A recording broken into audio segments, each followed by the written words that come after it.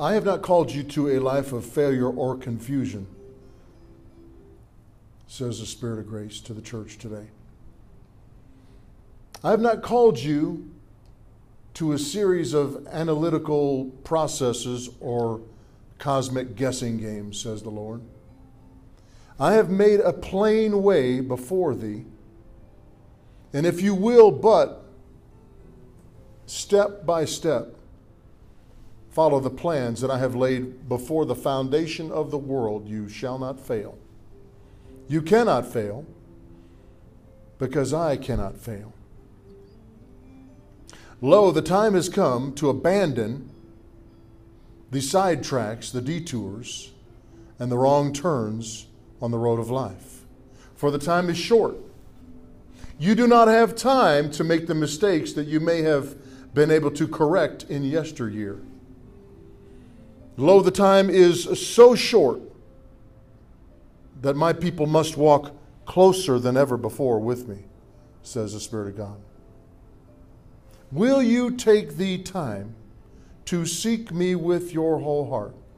Will you take the time to find the next step that I have called you to? Asks the Lord of the church today. For if you will, you shall not fail, you cannot fail, and you must not fail. For the harvest has come, and the time is short, says the Lord today. Amen, amen, amen, amen, amen. Well, in case you're wondering, that was not in my notes. I did not know I was going to say that.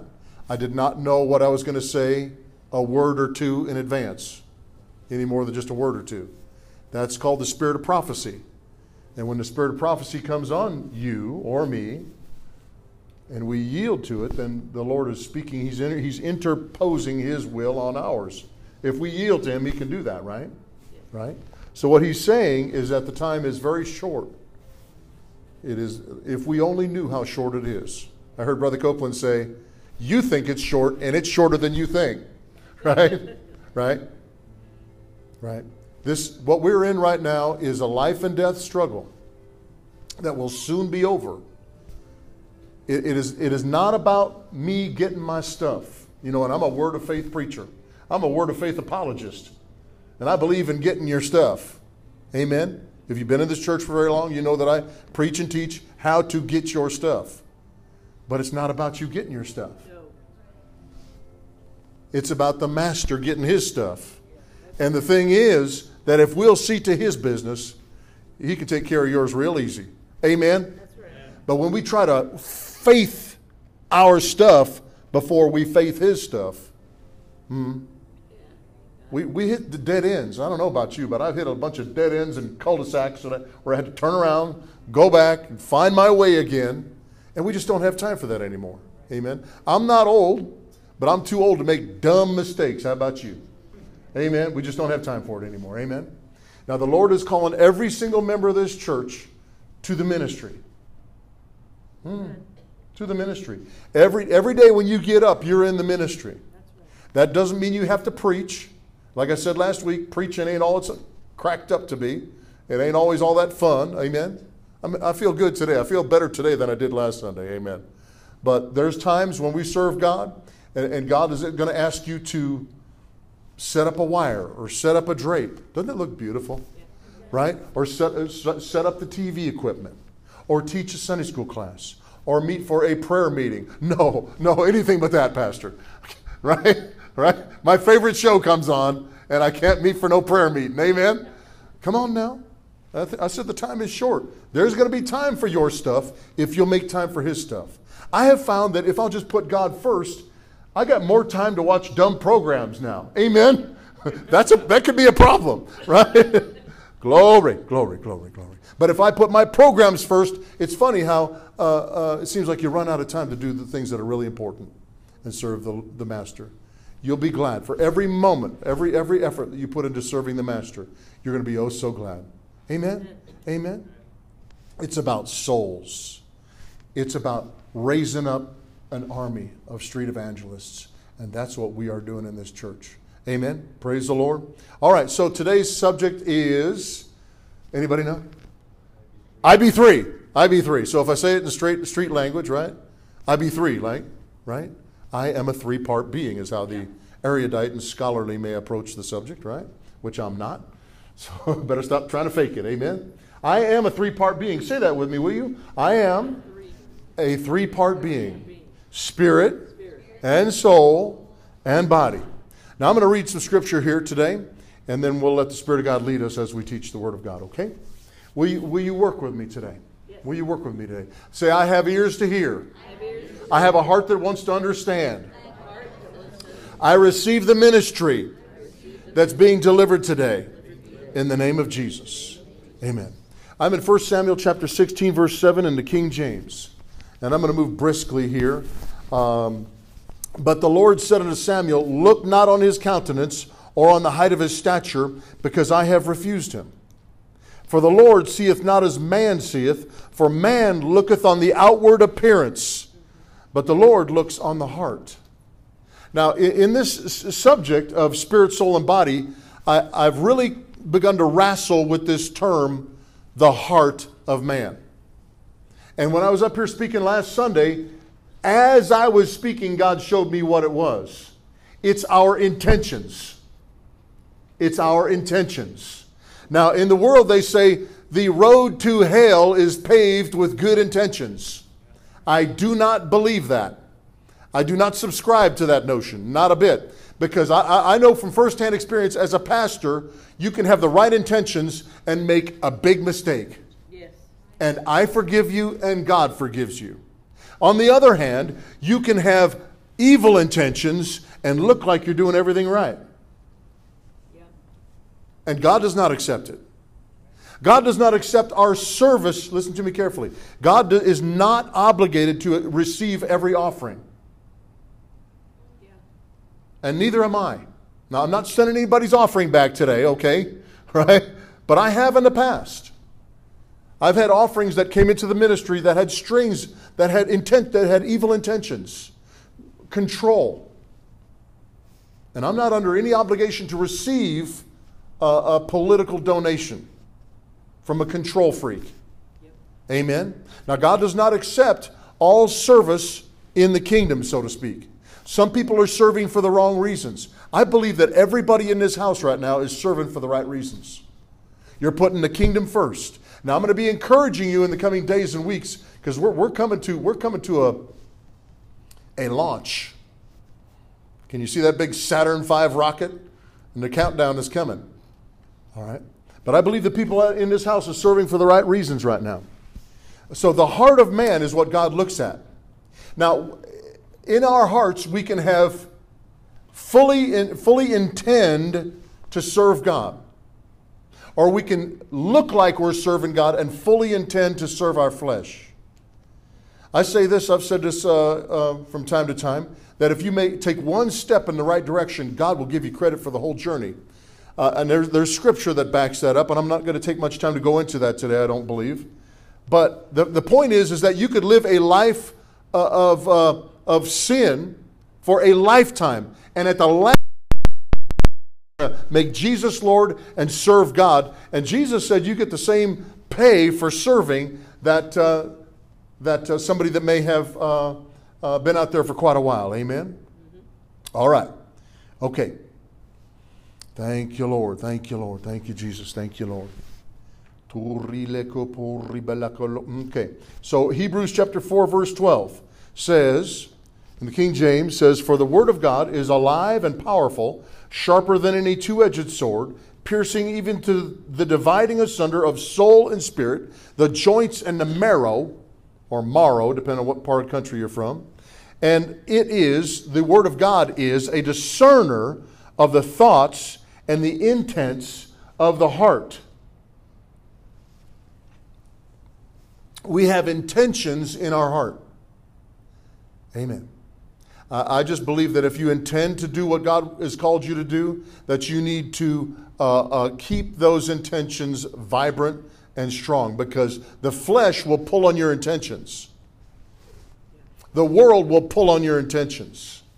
The devil can even begin to work on to erode your intentions. You could wake up one day and you no longer intend to do what God called you to do. Woo, it's quiet in here. Everybody okay? All right, was the coffee good today? Huh? Is it too warm in here for anybody? Do I need to tell them to cut it back to about 63 degrees in here again? All right, that keeps people awake, you know. Amen. All right. I'm going to read this in another translation, okay? The NLT, Hebrews 4:12. For the word of God is alive and powerful. It is sharper than the sharpest two-edged sword, cutting between soul and spirit. Now, in philosophy and psychology, they cannot discern between the spirit and the soul. And most Christians, I don't mind saying, don't know the difference between the spirit and the soul. We're going to use the Word of God to cut them in two. I've even heard people that went to Bible college say, well, you know, the Greeks said that, you know, there's a division between the different parts of man. You know, but the Romans, you know, they said that we're all just one unit, or the Jews said this, and, you know, the Epicureans said that, and the Watusis said this. What does the Word of God say?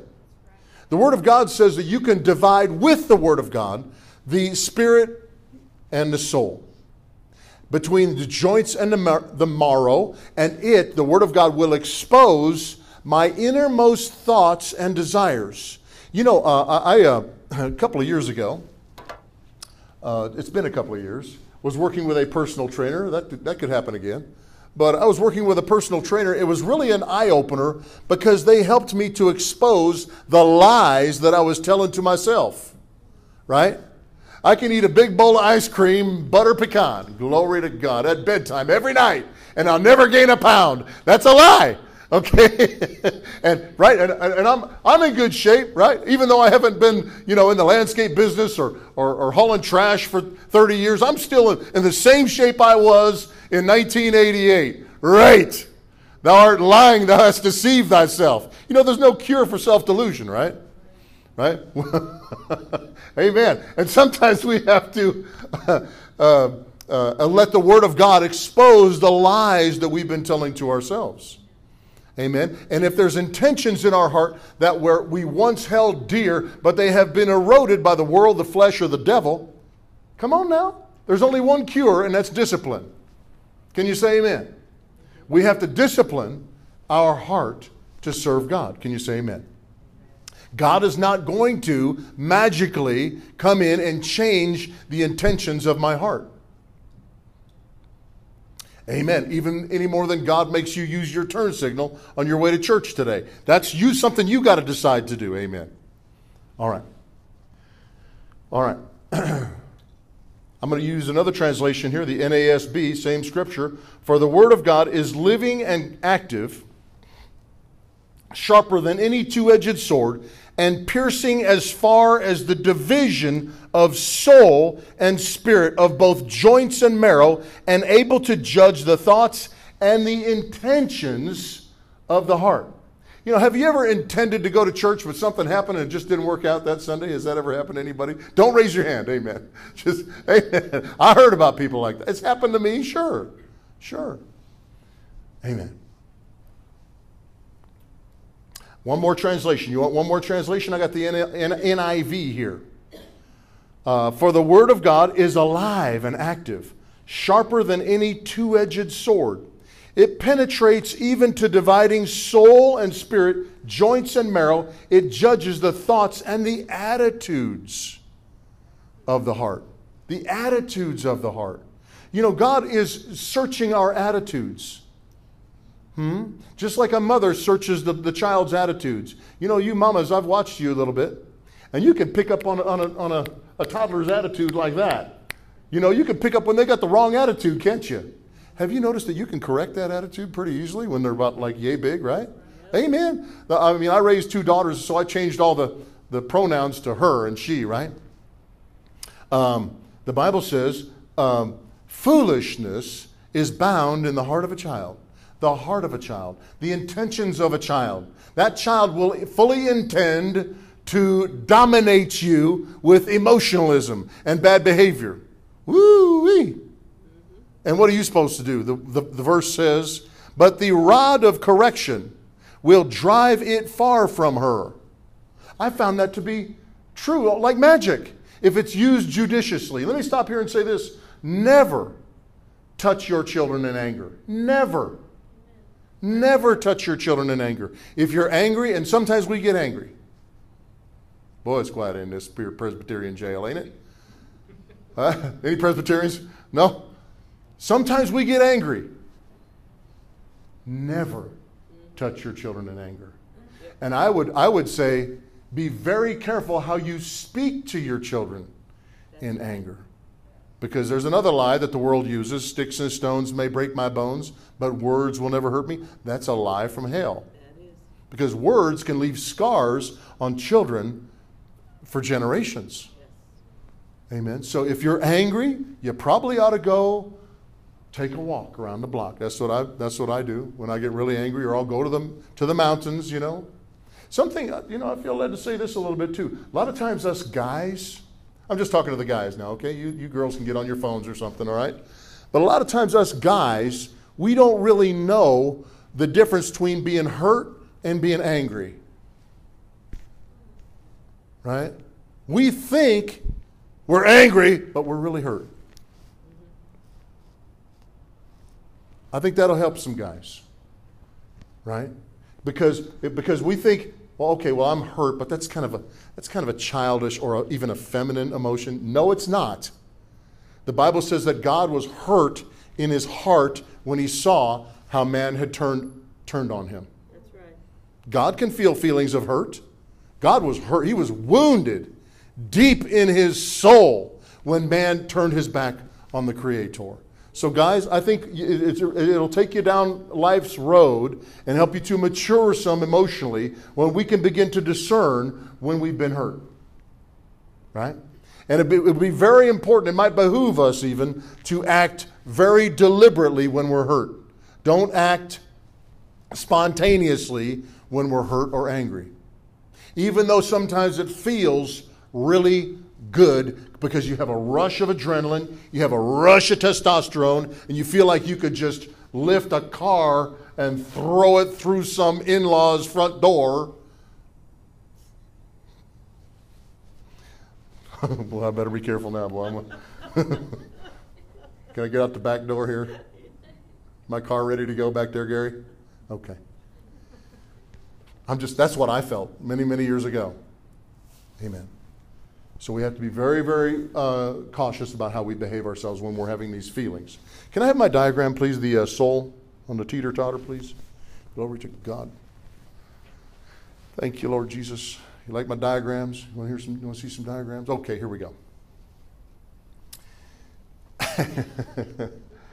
That board there, you know what that board is?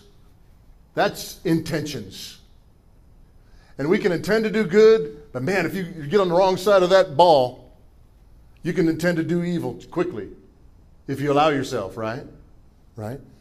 Our flesh or body over here on the right-hand side is appetites. You might even say the feelings that I'm describing about when a man feels anger and you feel that rush of adrenaline, you feel like your superhuman strength. The guys know what I'm talking about. Those are what I call appetites, instincts. That's the flesh.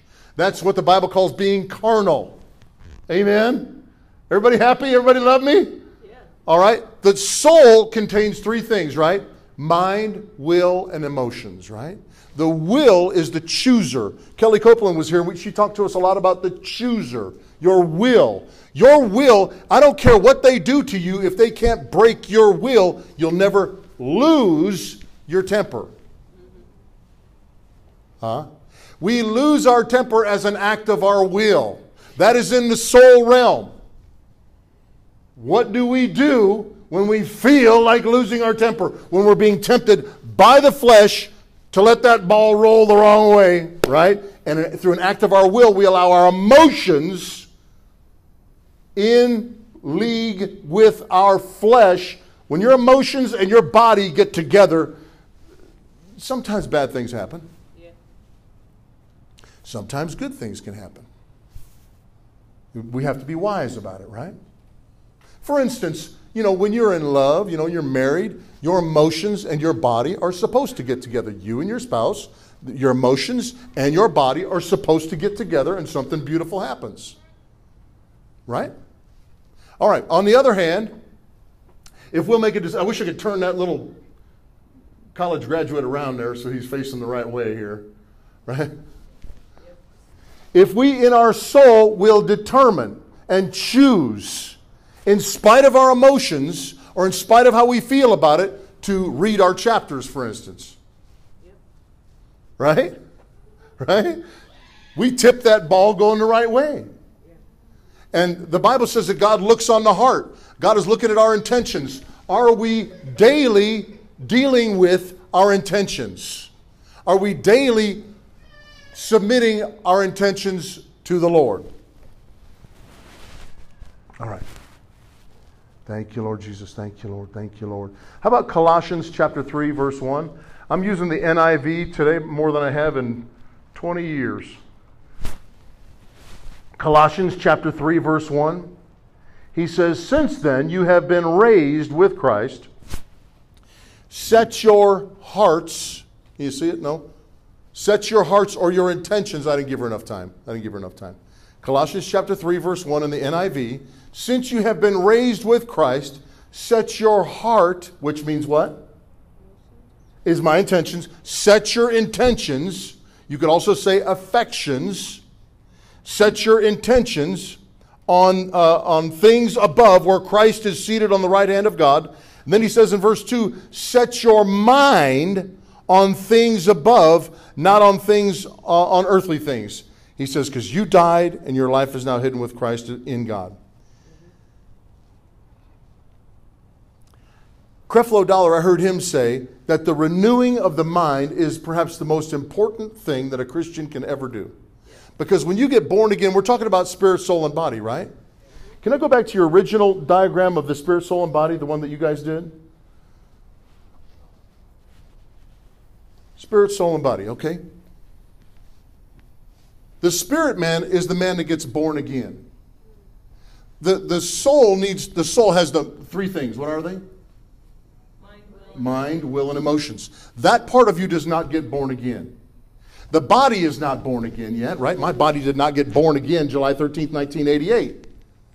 So, again, some of the old timers say stuff like this. I am saved, I'm being saved, and I will be saved. Do you know when the flesh gets saved? When you get a 12-pack of beer, right? That's when you feel saved, right? Yeah. When you get right? When you get your thyroid all working right? No. When you get your resurrection. It's not saved until then. And you got to keep some dogs on a shorter leash than you do others. Yes. Amen? Yeah. Amen? Amen. Pastor, you want me to break that down for you in street language? Talk to you like you're my kids? What are you doing going to that bar? That's crazy. That's crazy. I know a guy. Okay. Well, Brian, you saying I can't go to bars? I don't know. I can't. Right? I wouldn't. I'd be foolish for me to go to the bar. And even more foolish for me to have some whiskey. Would I go to hell for going to the bar and having a sip of whiskey? No. But I might get shot dead because I said something stupid to the wrong person. Yep. I know a guy. Personally. I haven't talked to him in years. He completely dropped off the map. He was sitting on the front row, was reading his Bible at break time at work, talking to everybody he knows about Jesus. And he went to the bar one night. Okay? Had a few cold ones. You know, by the way, when I get to heaven, whatever they got, I'm going to drink all y'all under the table. Amen. Whatever they got up there. Amen. I mean, I'm going to be hanging on you singing. Right? Oh, when we all get to heaven, for the day of rejection that will breathe. But until then, I'm going to keep my wits about me. Because this is a life and death struggle we are in. And I cannot afford to expose myself to the plots of the enemy. So this old boy went in this bar. Had a few cold ones. I guess he left his Bible in the car or something. I wonder if he'd have brought it in if things would have been different, right? He goes in there and has a few cold ones. The next thing you know, he gets in a knockdown, drag-out fist fight with a family member. Never went back to church. The condemnation was so strong on him, the devil laid a trap for him, and he stuck his foot in it. Hasn't been to church far as I know. 15 years or more. Never went back. I haven't even seen the guy since I don't know when. I guess he's still alive, or you'd heard something about it. But I mean, he completely dropped off the map. Well, Brian, are you saying I can't have a cold beer? No. If I could have one cold beer, I would probably today, right after church. I'm just not very good at it. If I had one, guess what? I'd probably get arrested within about 24 hours. Amen? Like I say, you got to keep some dogs on a shorter leash than you do others. Maybe you can have a cold beer and not fall off the edge of the map. I don't know. Maybe that's your business. But this ain't saved yet. Don't kid yourself. Don't go playing around the edge of sin that used to trap you thinking, well, I'm saved now. I got a Bible now. I got this. That is the Bible says the lust of the flesh, the pressure of the flesh is deceitful. You know my other diagram with the ball and the guy? He's thinking, yeah, I got this. One little thing on the wrong side and he's going to lose it, isn't he? Yep. Right? This is being saved. Your soul is being saved. It's not saved yet either. It needs to be educated. It needs to be renewed. We need to be taught kingdom principles and how to walk in them. Amen, because your chooser's in there. If your soul's not educated, you'll make the wrong choice. Amen? Help me, Jesus. Help me, Jesus. Can you see that? Can you see that? Yes. We have to, you don't arrive. You don't finish the renewing of your mind just because you read through the Bible once. Just because you've been to foundations class. Right. I'm not done renewing my mind. Hey, if I let myself go, you know what I mean, let myself go? If I let myself go and do what my flesh wants to do, my Christianity won't be worth much and it won't be long. That's right. Won't be long. We have to, learn to discipline ourselves. Amen? That requires a daily process of renewing the mind. And you can incrementally lose ground. Because the flesh and the soul want to find the easy way out. Yeah. Listen, I enjoy sitting on the couch day after day watching, changing channels just as much as some other people do. But what happens when we do that and we yield to the flesh like that, our chooser becomes broken and the whole system starts to lean in the wrong direction. Can you say amen? Yeah. You see what the pastor's trying to show you here today? Amen? All right. So I'm in 1 John chapter 3, verse 9. Are you with me? Now the word of God is alive and powerful, sharper than any two-edged sword, and it will discern the difference between soul and spirit, right? Only the word of God can do this. The psychologist cannot do this. I know some psychologists quite well. Okay, let's stay off of that. All right. 1 John 3, 9. Whosoever, or is there any whosoevers here? Yeah. Whosoever is born of God.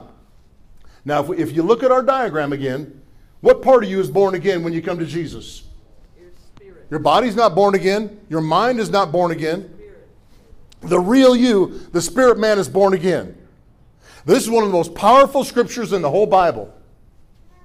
This will change the way that you look at life when you get this revelation. Whosoever, he's talking to who? Me. The spirit man. The spirit man. Whosoever is born of God does not commit sin. Really, Jesus? Now, in most of us in the religious circles we're raised in, they say, oh, we're all just sinners, right? You're a sinner. People sitting in the front row of church, sinner, sinner, sinner, sinner, sinner. That's the message you get at a lot of churches. Right? Yeah. Even though you have the right intentions and God looks where? On your heart. I mean, you're doing everything you know. You're doing everything you know, right? And sometimes religion will still call you a sinner. Oh, wait a minute. If in my nature, I am by nature a sinner, and that's why you have to watch some of these translations. I think it's the NLT. I mean, it's a great translation, but remember, a lot of these are more paraphrased than translation. It says in Romans chapter 7, and I intend to get to that today, it calls your flesh your sinful nature, leading the Christian to believe that you're still by nature a sinner. If the Christian by nature is still a sinner, you'll never get into heaven. That's right. I mean, if the blood of Jesus wasn't enough for you, forget it. So if the blood of Jesus, if you've taken the blood of Jesus, right? Say, I've taken the blood of Jesus. I'm born again. I'm born again. Then the Bible says you're righteous. You have the very righteousness of God imputed to you. And I had a preacher one time say, yeah, but it's just imputed to you. I went home and looked that up. It means they put it in your account. Dude, if I put $1,000 in your bank account tomorrow, whose money is that? I done imputed it to you. Whose is it? It's yours. Amen. He put righteousness in your account. Use it. Amen. Spend it. He'll fill it up again tomorrow. Spend the whole thing. It'll be full tomorrow morning when you wake up. Say, I am the righteousness of God in Christ. Stand up and she wants to say it too. Stand up and say it like you mean it.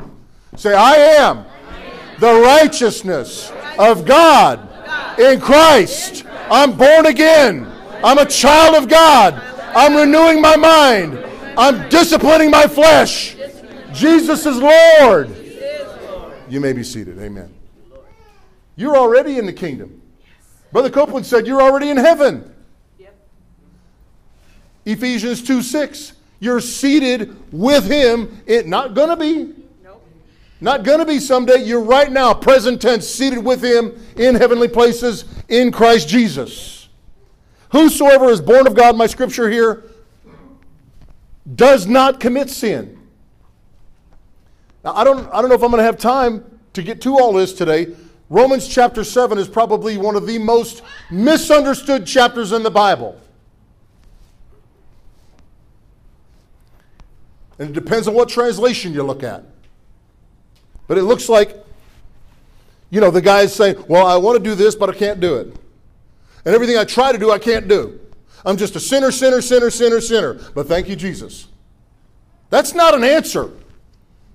If you show up with an answer like that on Monday morning, tell your boss, well, I tried to get here, but I couldn't do it. And every time I try, I just can't do it. I fully intended to do it, but I just couldn't get it done. But thank you, Jesus. They're going to kick you to the curb, amen.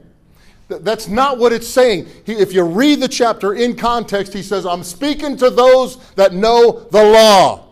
And by extension, logically, he's talking to people that are relying on the law for their righteousness, which is, are you listening to me? Which is what the book of Romans is all about. The two kinds of righteousness. That which I earn and that which has been given to me and I receive by faith. Amen.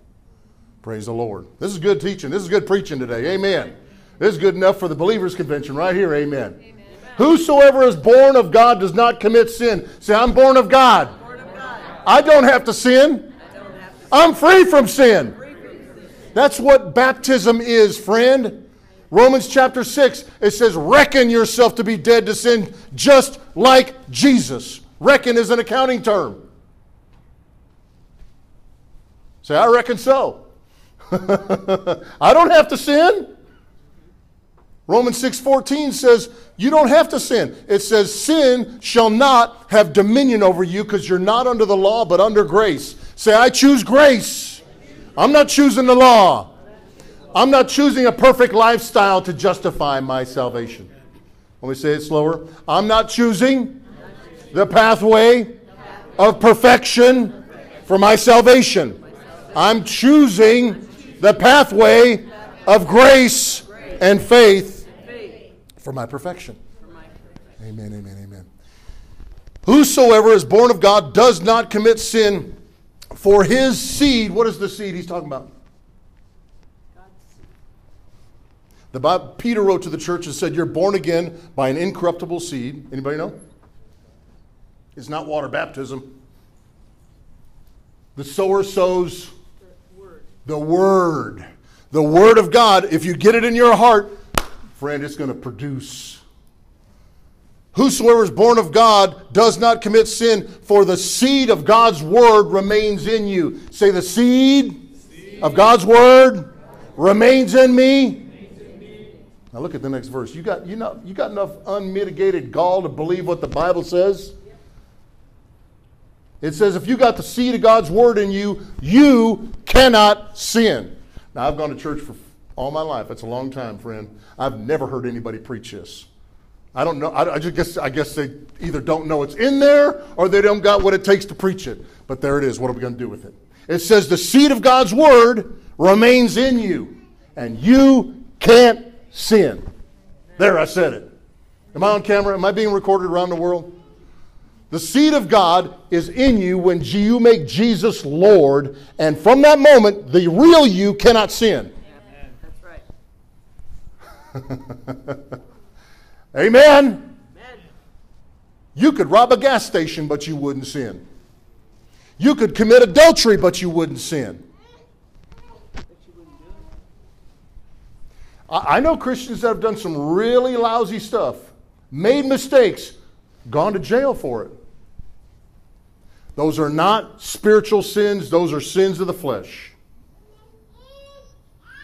There's no sin of the flesh. I'm going to say this boldly. I've studied this my whole life. There's no sin of the flesh that can disqualify a child of the living God from entering the kingdom. Amen. Zero. None. Boy, it's quiet in here. Well, yeah, Brian, but don't you, what about all these people that sin? Like you? The Bible says, you disobey the word of God, that's a sin, right? James wrote to the church and said, you keep the whole law and offend in one point, you're guilty of the whole thing. There's 613 commandments and ordinances in the law of Moses. Anybody keeping those? Anybody burn a sheep this year already in your yard? Huh? You better be trusting in grace unless you're burning sheep, right? And slaughtering bulls and goats, right? The real you, when you come to Christ, cannot sin. I'll make one little proviso. But if you ever did, that would be it. I don't know anybody dumb enough that came to Christ, got born again, grew up in Christ, became a mature Christian, served God their whole life, and at the end of their life, just before they go to heaven, say something stupid like, I don't believe the whole Bible, the whole thing's a lie. There ain't no Jesus. The blood of Jesus is no good. The word of God's no good. That's treason. Now, a little child cannot commit treason. Now, most of us, in case you're wondering, is a bunch of little kids. Amen. Brother Keith says, wherever you think you are, from infant, to toddler, to grade school, to junior high, to teenager, right? Young adult, middle-aged adult, and aged, right? Gray-haired, gray-bearded, all of that. Wherever we think we are, he says, take a couple of steps back. That's probably where you really are. The Bible talks to us in 1 John. It says, my little children. I don't know anybody that's capable of committing the unpardonable sin. You'd have to work awful hard at it. You and I are capable of sins of the flesh. If I lose my temper and say something stupid, I've done it. Since July 13th, 1988, are you kidding me? Of course I've done it. Almost did it on the way to church. No, just kidding. I did on the way to church one time, going to teach Sunday school. This was many years ago. Thank God. I'm doing a little bit better. A little bit. Guy pulls out in front of me. Hacked me off. I invited him to the side of the road for fisticuffs. On the way to teach Sunday school. That's a sin, in case you're wondering.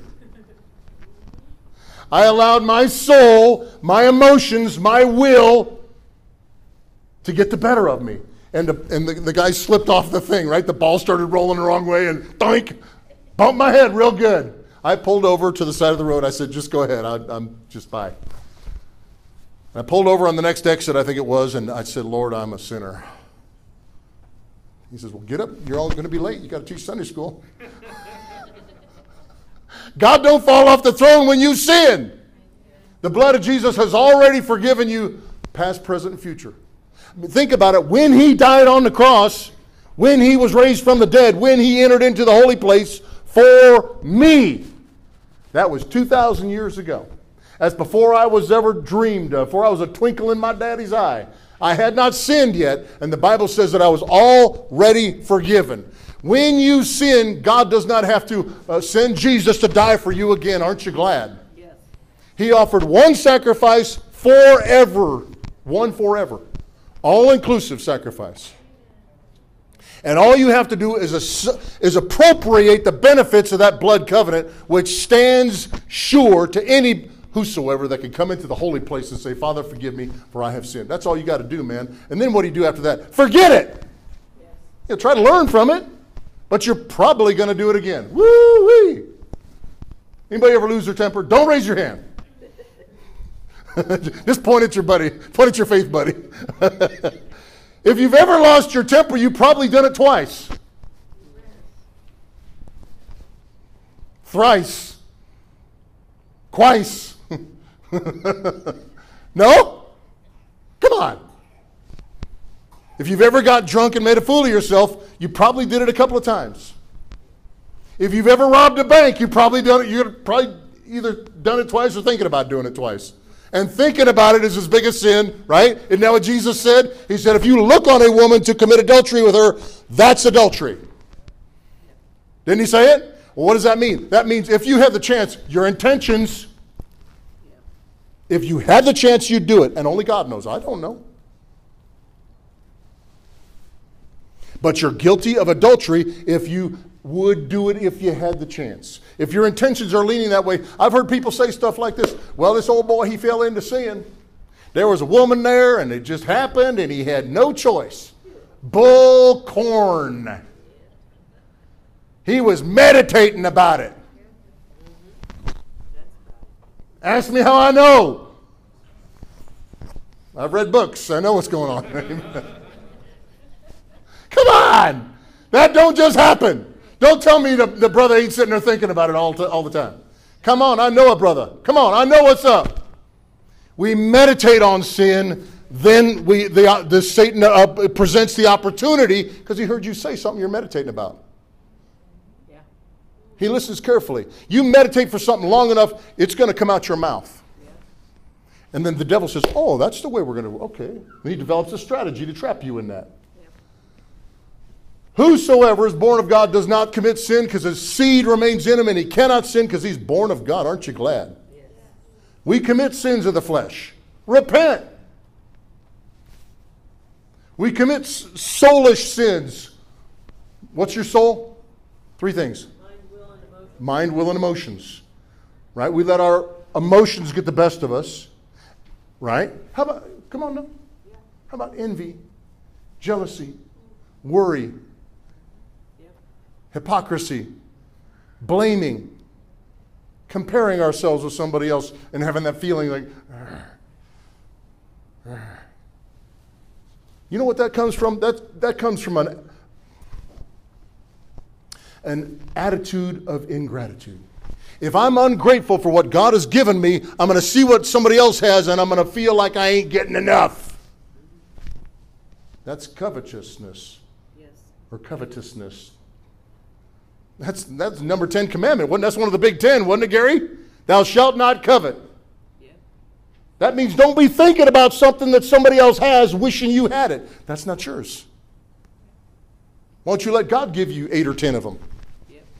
Or 9 or 12 or whatever, so you can give them away all the time. I wish I had a car. Stop wishing for cars. They don't come that way. This ain't, what was that movie? Alice in Wonderland. What was the one where she clicks her heels? She goes home to Kansas. This ain't that. That's not how you get cars. Make a vision board. Amen. And you'll get a car. All right. But stop coveting your neighbor's car or house or retirement or job or physique. You got to learn to love yourself where you are. Well, I'm not perfect. Nobody is. Nobody is. Nobody's perfect. And nobody has a perfect physique. Don't jive yourself looking at these models and stuff and thinking, oh, I wish I was like them.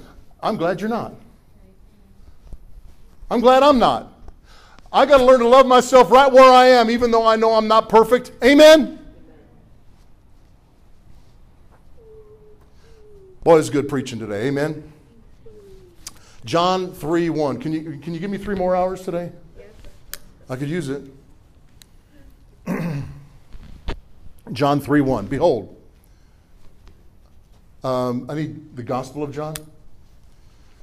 Well, that was a good scripture. You want to preach on that one, Whitney? There was a man of the Pharisees named Nicodemus, a ruler of the Jews. All right. Beloved. Whoops. Then we're back in 1 John. The same came to Jesus by night and said unto him, Rabbi, we know that you're a teacher come from God. Oh, wow. What was your first clue? For no man can do these miracles that you do except God be with him. Jesus answered and said unto him, Verily, verily, I say unto thee, except a man be born again, he cannot see the kingdom of God. Yeah. Say this with me. Say, you must be born again. Must be born again. What part of you has to get born again? Spirit. The Spirit. How does that happen? Accepting Jesus. The seed, remember? Yes, accept Jesus, yes. It's the seed of God's word, just like Mary. She accepted the seed of God's word, and a holy thing was conceived in her. That's exactly the way it's going to be with us. Amen. Amen. Nicodemus said to him, Can a man be born when he is old? Can he enter the second time into his mother's womb and be born?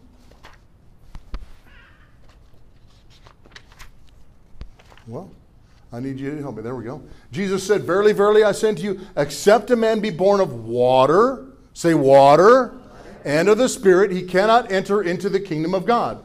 Now, most churches believe that when he says water, they're talking about baptism. So they say, you got to get baptized or you can't enter the kingdom. What about the thief on the cross? He entered the kingdom. Jesus said, Verily, verily. The same verily, verily, didn't he? I'm telling you, boy, you're going to be with me in paradise today. If you get water baptized, hurry.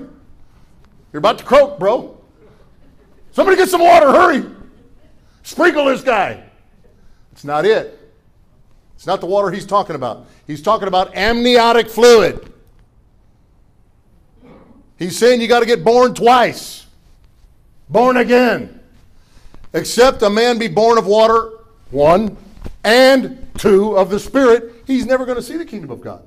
A man must be born again. And when we're talking about man, we're talking about men and women, boys and girls, right? Can I just use the Bible term man without offending the National Organization of Women? Probably not. So get offended. Who cares? I'm still going to keep preaching. I'll preach in prison. I don't care. I've done it before.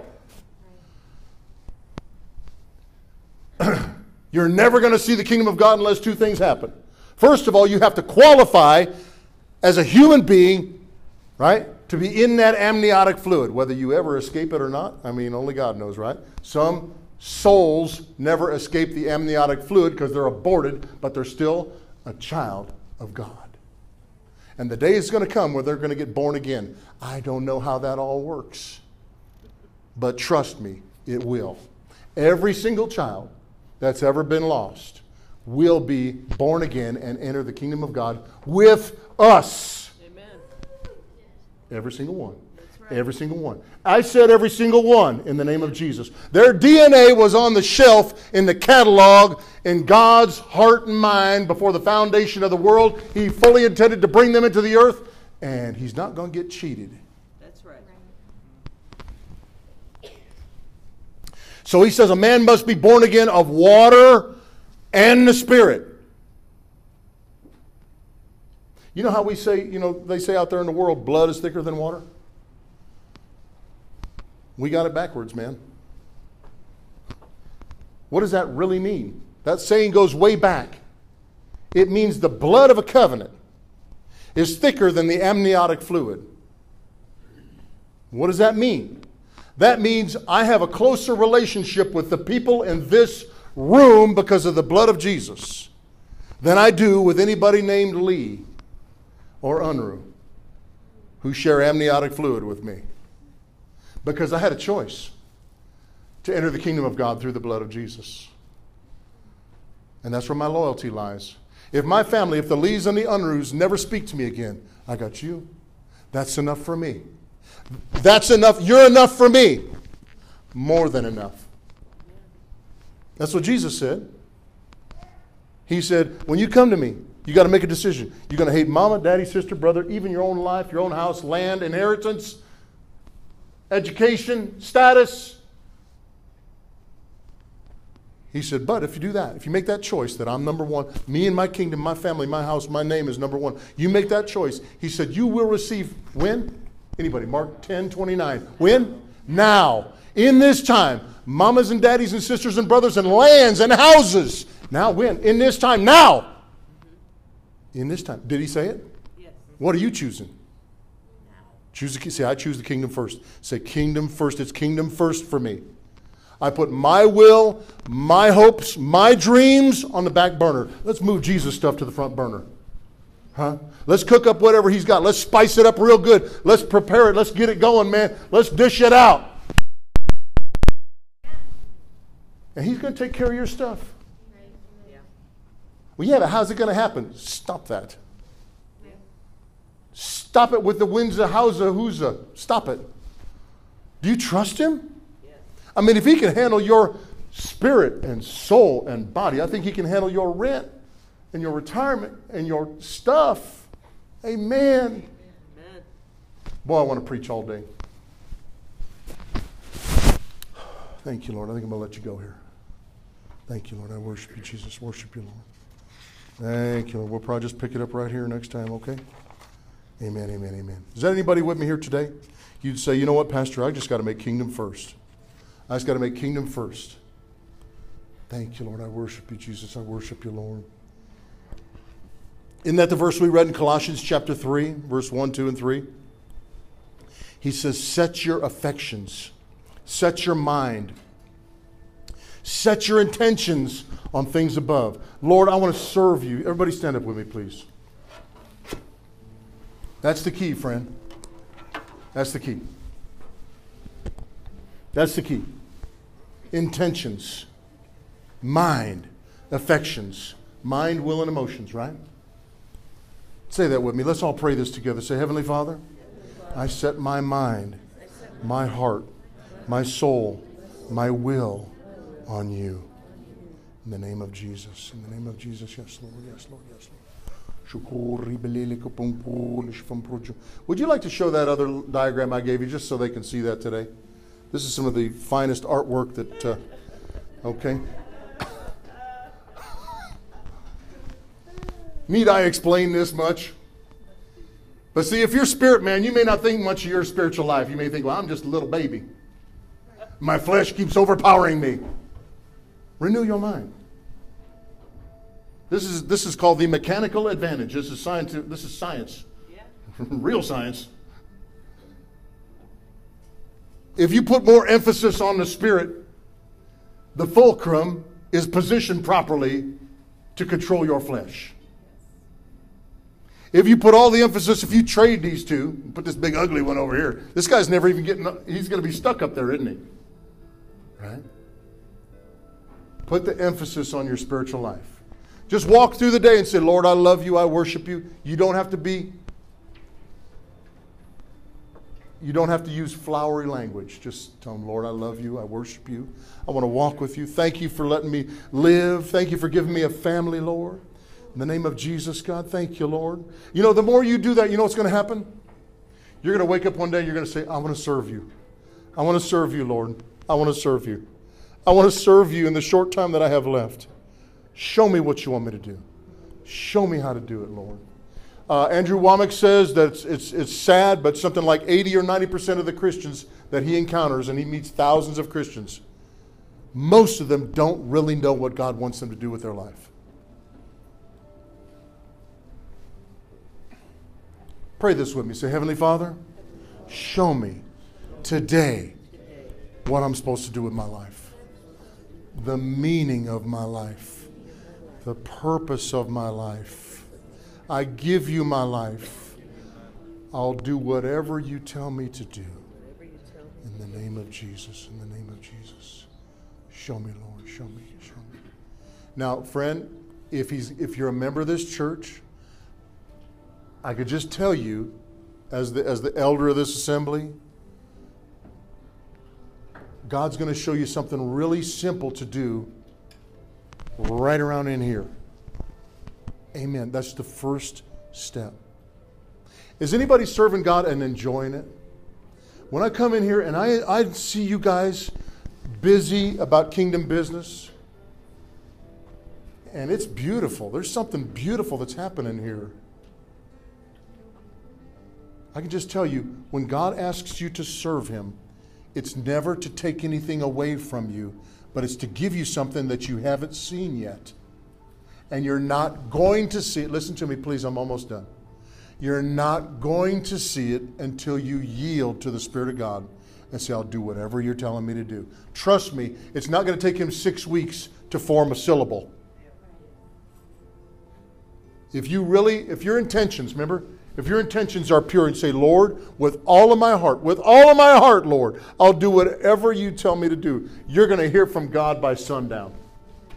And He's going to show you something simple. He's not going to tell you more than likely, He's not going to tell you to start an orphanage in Nigeria. More than likely, He's going to ask you, will you help this person do this, or help with that, or do this, or teach that, or help with this? And the word help is going to probably be in there. Right? Can you say amen? My music team, that's the helps ministry. The setup team, that's the helps ministry. I've taught this verse, 1 Corinthians 12:26 or something like that. I'm not going to look it up. The apostle, the prophet, the evangelist, they're in the same verse with the helps ministry. It's the same anointing. They slaughtered Stephen. He was waiting tables. Is that right? He was waiting tables in the kingdom, and he was so powerful that the religious establishment had him murdered. So don't belittle what the Spirit of God is telling you if He asks you to do something that may seem so menial, so insignificant. It's serving the King. And whatever service you render unto the King, I assure you as the pastor of this church, do you trust me? Do you trust me? I assure you that your service will not go unnoticed. He keeps really good records. Really good records. I'm done. God bless you. Thank you very much. Thank you for listening. Excellent spirit in here today. Excellent teaching atmosphere in here today. That's because of you guys, because you're drawing it out of the Holy Ghost.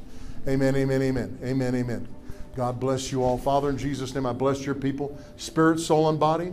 In the name of Jesus, I bless every man, woman, boy, and girl in this house today, in the name of Jesus, with divine protection. In Jesus' name, I'm asking that you would awaken the dreams that the Spirit of God has deposited in our hearts that we may have forgotten. Breathe fresh and new, Lord, on those hopes and dreams that you planted in us. And the desire of the righteous shall be granted. We yield it to you today in the name of Jesus. Amen, amen, amen, amen, amen. All right, God bless you guys. God bless you. I'll see you in church, or I'll see you in the sky. Hebrews chapter 5, verse 12. Now the subject we're on is spirit, soul, and body, with the trendy little title of IB3. Say IB3. Say I am a three-part bearing.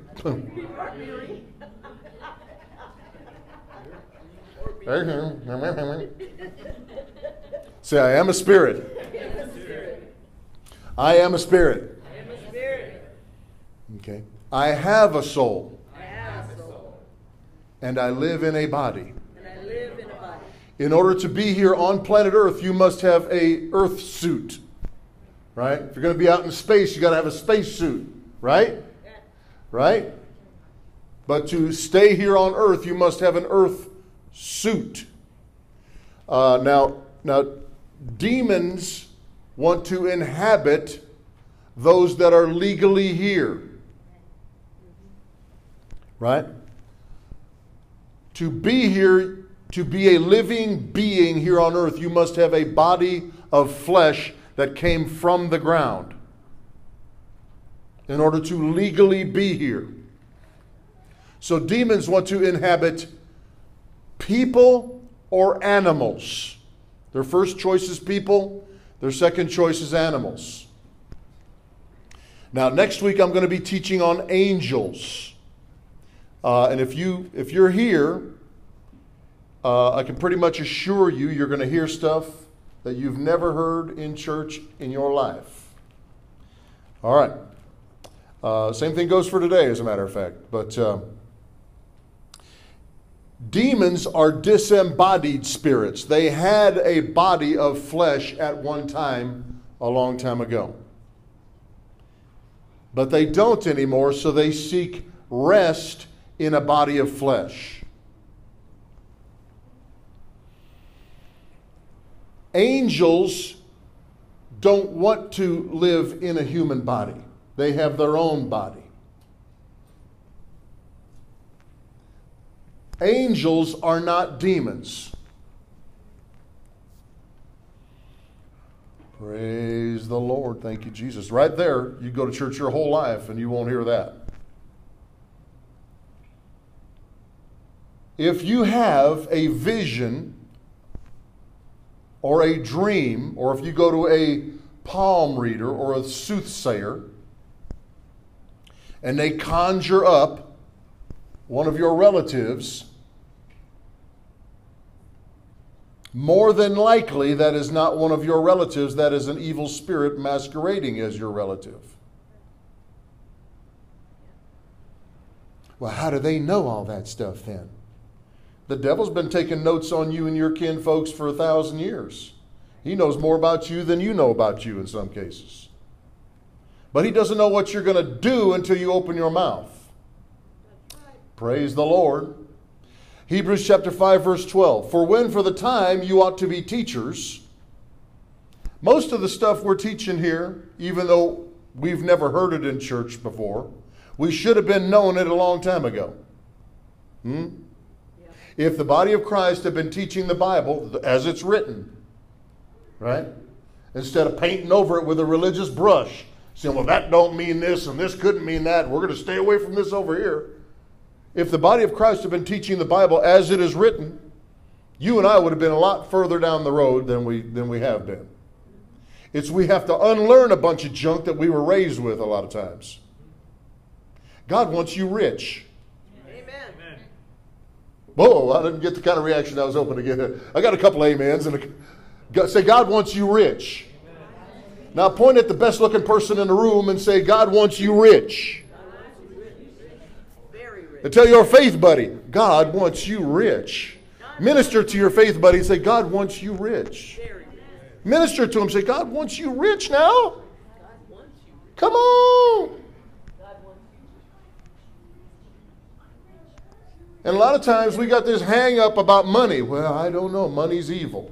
Show me one verse in the Bible that says money's evil. It's not in there. It's the love of money. You put money before God. You put money before people. You put money before doing right.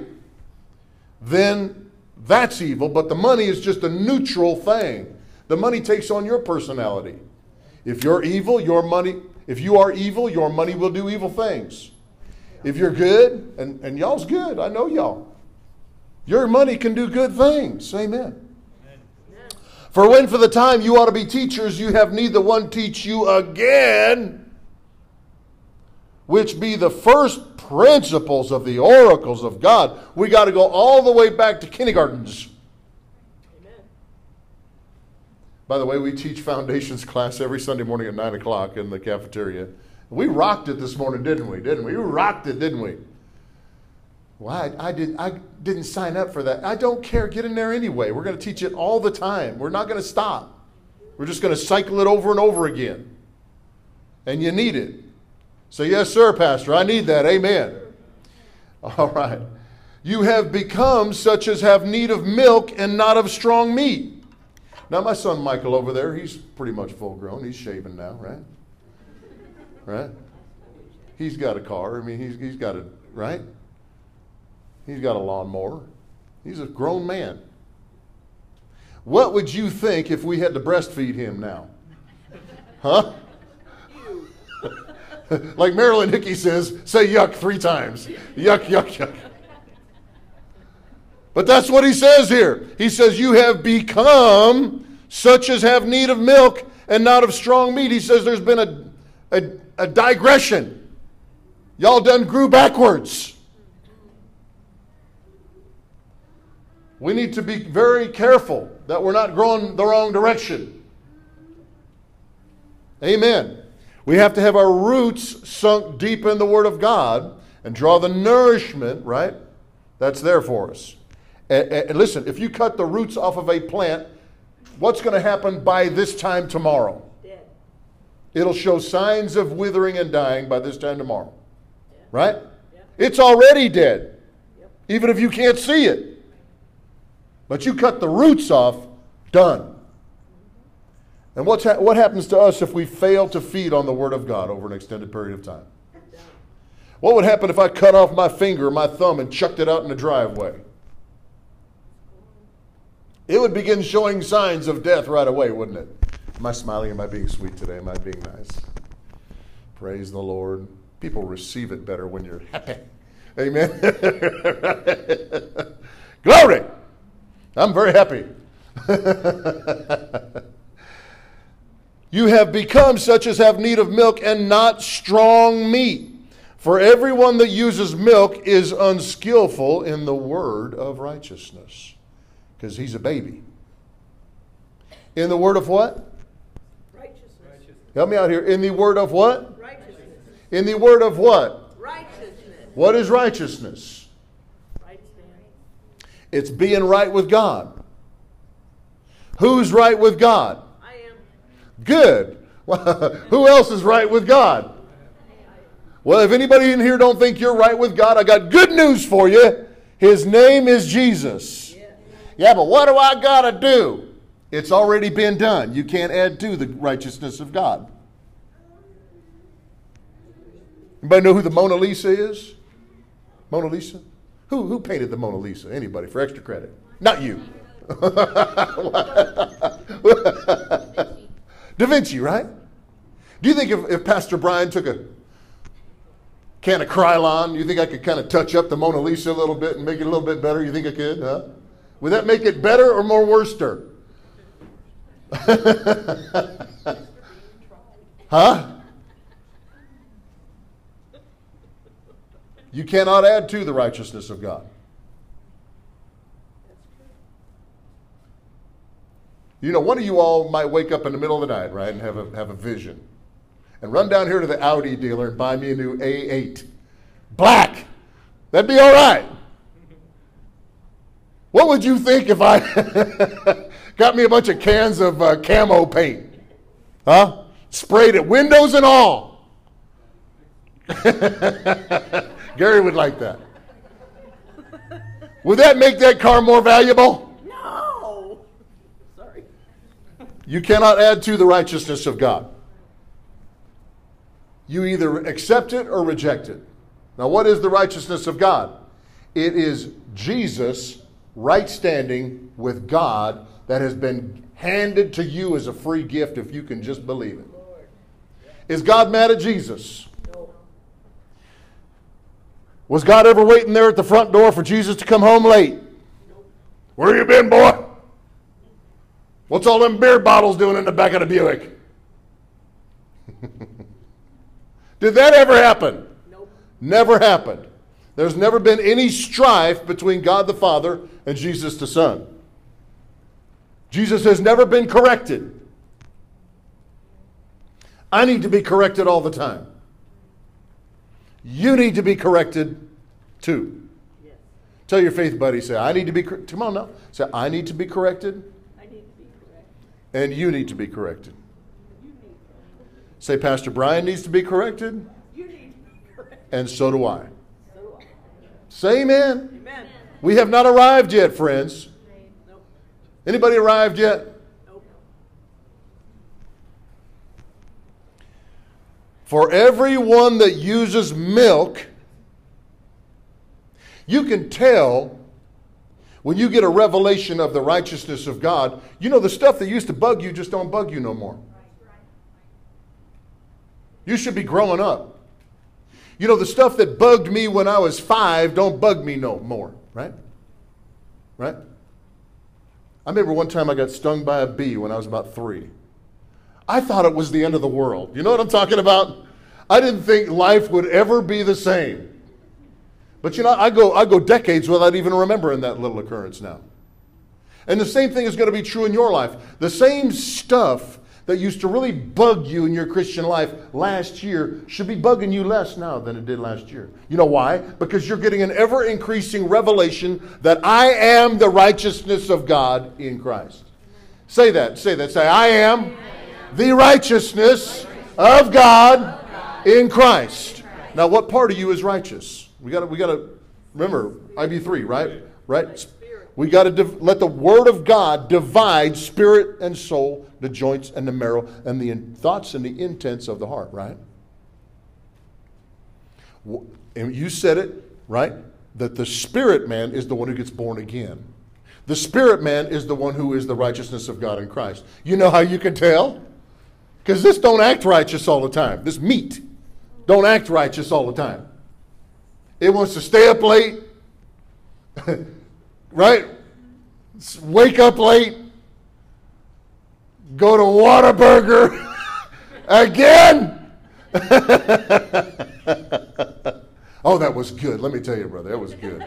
Man, that was good. Glory. They should send me some royalties because that's, woo. Can you see that double Monterey melt right now? Close your eyes. Can you see it? Oh, Lord Jesus, I love you, Lord. Man, we had a good time in there. We ministered to some people and used high fructose corn syrup. It was awesome. Praise the Lord. For everyone that uses milk is unskillful in the word of righteousness because he's a baby. If you don't understand the righteousness of God, you're a spiritual baby. If you've adopted as gospel the cliches that are going to lead you in an endless maze of religious double talk, such as, we're all sinners. Right? We're all just sinners. Like Brother Copeland says, saved by grace. Right? It helps when you get the thing moving like that, right? You young people, it don't move like that yet. Someday it probably will. Okay? Especially if you keep going to Whataburger. Woo! What were we talking about, Delilah? You got any idea? Moises likes it.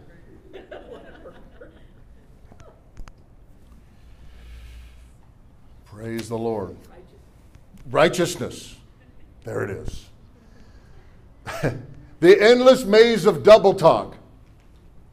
We're all just sinners saved by grace. Brother, if you're still a sinner, you have not come to the blood covenant. Like Brother Hagin used to say, you need another dip. And I don't mean a dip of snuff. You need another dip in the fountain filled with blood, drawn from Emmanuel's veins. Because when you receive a revelation of the righteousness of God, you can't possibly see yourself as a sinner anymore. That's right. Well, how come I keep sinning then? Well, I'll get to that. I got 9 minutes left here. Hang on. How come I keep sinning? I'm glad you asked. Romans chapter 12, verse 1, please. Romans chapter 12, verse 1. IB3. Tell your faith buddy, IB3. This is good. This is a keeper. Get the podcast. The last couple podcasts have been keepers. Play them. It'll help you. Amen. Helps me. Amen. I listen to whoever I can listen to that helps me. There's so much out there that is not going to help you. Yeah. I beseech you, therefore, brethren, by the mercies of God, that you present your body. Who's doing the presentation of the body? Me. The real man. The spirit man. Can I have my artwork, please? Look at here. Look at here, boy. On the teeter-totter, the gospel teeter-totter. The real you is a spirit man. And through your spirit, you connect to God. The flesh man is not the real you. That's your earth suit, but you got to have an earth suit to connect legally to mankind here on earth, right?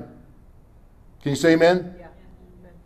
That's why it's illegal for evil spirits to try to contact you. Want me to prove? Listen, want me to prove that you have authority? It's so simple. If an evil spirit comes to you and starts talking to you, right? All you got to do is take Jesus' name and they will run from you. Like cockroaches when you turn the kitchen light on. Amen. Amen. I've been doing this a long time. You don't have to have no trouble with no demon spirits. Say,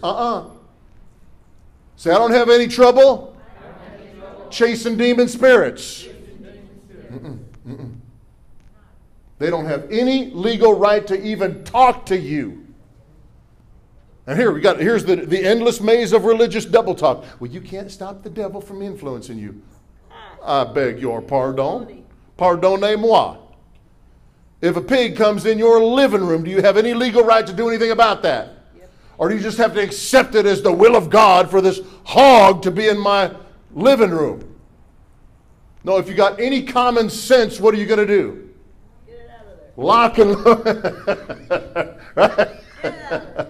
Ball bat. Come on. Frying pan. Jiu-jitsu. Anything. Anything. But don't tolerate it. Don't tolerate it. Do something about it. It's an act of your will. Where's your will? Your will is here in your soul. In your soul, it's made up of your mind, will, and emotions. If by an act of your will you say no to Satan with the name of Jesus, the fight's over. The fight's over. That's right. You stand your ground. Here's the thing, is that, Brother Gary told me this decades ago. If you're feeding an old dog in the alley out the back door of the restaurant every day at the same time, and then you suddenly stop feeding that old dog, it might take you a day or two to train him that there's a new sheriff in town and I'm not feeding you out the back door of this restaurant no more. Because he's going to come looking the same as he always did to get his free handout, right? Now I can tell you how to get rid of an old dog. Do we have any PETA subscribers? You PETA? You got the bumper sticker? People eating tasty animals, right? I can show you how to get rid of an old dog.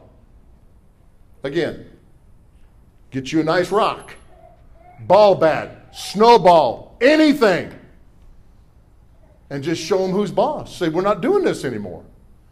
And they will leave you alone, and so will the devil. You got to talk to him like an old dog getting in your trash cans. Amen.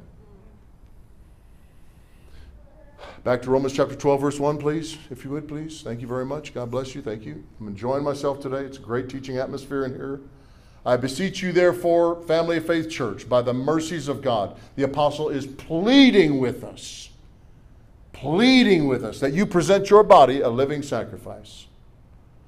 Make your body do what it's supposed to do. Make your body do what the spirit man knows he's supposed to be doing. Say, body, you're going to obey me. Talk to your body, everybody. Talk to your body. Say, body, you're going to obey me. I'm in charge.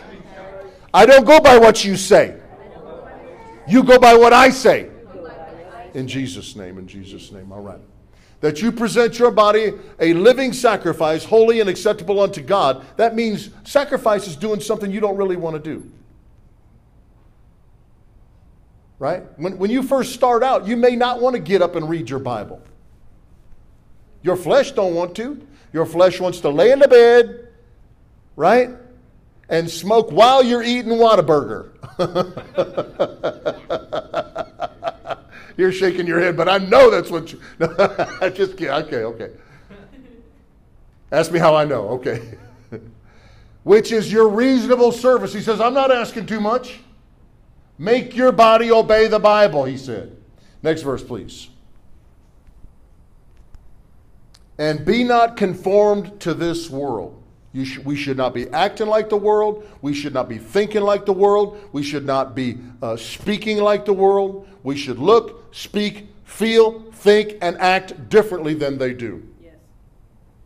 When? When you make your body obey the Word of God that you already know you're supposed to be obeying. You don't need Pastor Brian to come to your house and beat down your door and tell you to obey the Bible. You got the Holy Ghost. You already know what you're supposed to be doing. Say amen. And be not conformed to this world, but be transformed. That word transformed is a beautiful Greek word. Looks something like metamorphou. Right? Metamorphosis, right? We get our word from that. You're going to be transformed. I mean, like a caterpillar coming out of a... Is it a cocoon or a chrysalis? Yeah. What have you? That thing that hangs from the tree, right? When you come out, you're a different looking critter, huh? I know this is exactly what I experienced in my life. When I got born again July 13th, 1988, like a friend of mine said, I had more vices than a wood shop. But I went and locked myself up in my bedroom for months. I went to work, I walked the dog, I went to the grocery store, and went right back to that dumb wicker chair. You know, you sit there for a while, you're going to have an itch you want to scratch. I said, if I have an itch, I'm not going to scratch it. I'm going to sit right here with my face plastered to the pages of my Bible. I had guys come in, you know, they're drinking and getting high in the other room, and they'd come stumbling into my room. And I had a King James and an NIV, so I could, right? And they said, how come we got two Bibles?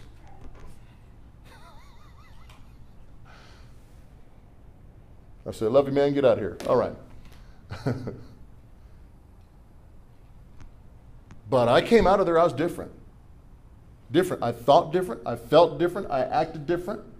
You know, I'm not criticizing anybody who struggled with it, but I never smoked another cigarette. And dude, nobody ever loved it more than I did. I started rolling my own when I was like 11 or 12. I loved tobacco. And I stayed in there, and it's like the Spirit of God started dealing with me. Are you going to keep smoking? And I'm like, well, what? Well, like I got a choice? I'm like, if you put it like that, I guess not. And he dealt with me about a number of things like that. Do you need this? You're going to do this? You're going to have that again? You're going to do this stuff anymore? I'm like, well, I guess not. I guess not. I guess I don't need that no more. I came out of there, I was different. That's transformation by the what? Renewing of your mind. You can make your mind think the way it's supposed to by a process of the Bible calls renewing. Hey, I mean, we're sending kids to college, and you got to pay $250,000 or whatever to get educated. You launch young people into an ocean of red ink, never to return, and tell them that's how you're supposed to start off life. Not coming against education. I mean, if God calls you, you better make sure God's calling you to spend, you know, all that money and all that time on some college campus. You better make sure that's God.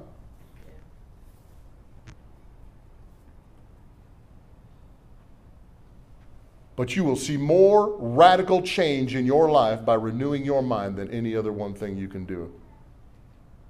Train your mind to think in line with the Word of God that you already know. Because your flesh wants to make that teeter-totter go the wrong way. Your flesh will try to get you to emphasize the flesh, and it tips the whole system. Right? Your flesh don't feel like reading the Word of God. And you know, when the spirit man is up high on a teeter-totter, he can't even reach the ground or nothing. He can't get any momentum. He's completely overpowered by the flesh. But if you will make a decision, see the intentions? See the intentions? If you will make what Brother Copeland calls a quality decision. A quality decision is a decision about which there is never any retreat, right? Or any further discussion. That is a decision of quality. If you make a decision that I'm going to renew my mind with the Word of God, so help me Jesus, no matter what it takes, and then start on the first step of your journey immediately, you'll get there. I can just tell you. That's why I ask the members of this church to read one chapter in their Bible every day. It's not hard. I mean, you spend hours looking at that phone at nonsense anyway. Amen, say amen. So do I. But this word that we're teaching requires two things that most people don't want to have nothing to do with. Anybody remember from the foundations class, remember what those two things are? Commitment and discipline.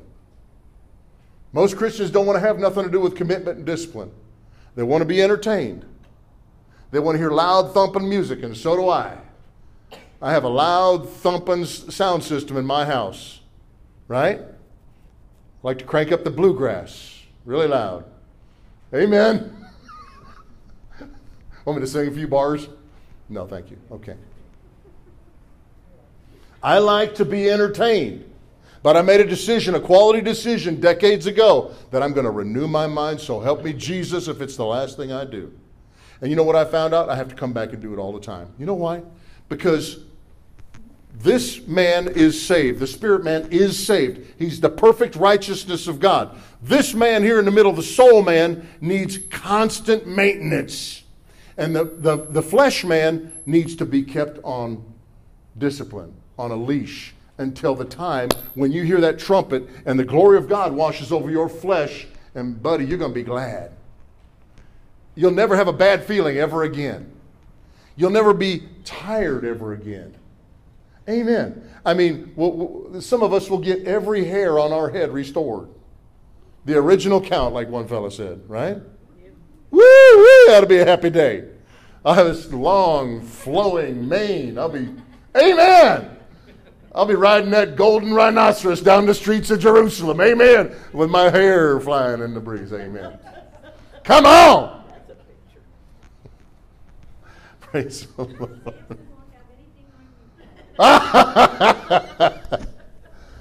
But that day hasn't come yet. And this flesh wants to be lazy. It wants to have its own way. It's not saved yet. It's not even close. It'll tell you, oh yeah, we're good, I'm good. I got a Bible in my hand, see, I'm cool. You can trust me. The flesh will tell you that. That's why the Bible says the lust of the flesh is deceitful. Huh? The flesh will say, oh yeah, we're good, I'm trained. Can I go back here to Hebrews chapter 5, verse 14, please? And then I'm going to close with this. I'll be done. Hebrews chapter 5, verse 14. Thank you, Lord, for helping us today. Thank you, Lord Jesus. Love you, Lord. Thank you, Lord. Hebrews 5, 14. Verse 13, we read it a little bit ago, says, for everyone that uses milk is unskillful in the word of righteousness, because he's a baby. Verse 14 says, but, say but. Tell your faith buddy, but strong meat belongs to those that are of full age or full grown, that is. Even those, listen carefully now, you can go to church your whole life, you will never hear this. Even those who by reason of use or training, say training. You can train the flesh. Isn't that right, Andrew? You can train your flesh to pump iron. Amen. You can train your flesh to be a marathoner. I don't know nothing about that. I've heard about it. But the flesh can be trained. Even those who by reason of use have their senses. It's talking about the flesh. It's talking about the five senses. It's talking about the way that you perceive life through these five physical senses. Right? Seeing, hearing, smelling, right? Feeling, tasting. These are very powerful senses, but they can be trained to do what? To discern good and evil. When you're looking through your phone and you see something that you shouldn't be looking at, you can train your flesh to swipe it or turn it off or throw it in a river or whatever you got to do, right? If you train your flesh, well, I guess I could look at this a little bit. Huh? That's yielding to the flesh. But if you want to be strong? You want to be strong? Yes. All right. Then get the word coming in you strong. That'll make you strong on the inside so you can resist the devil. Can you say amen? Amen. Can you say amen? I'm telling you right now, the word of God is way more powerful than the lust of the flesh. Who believes this? Who believes this? Amen. Why don't you stand up? Thank you, Lord. I worship you, Jesus. I worship you, Lord. Thank you, Lord. I worship you, Lord.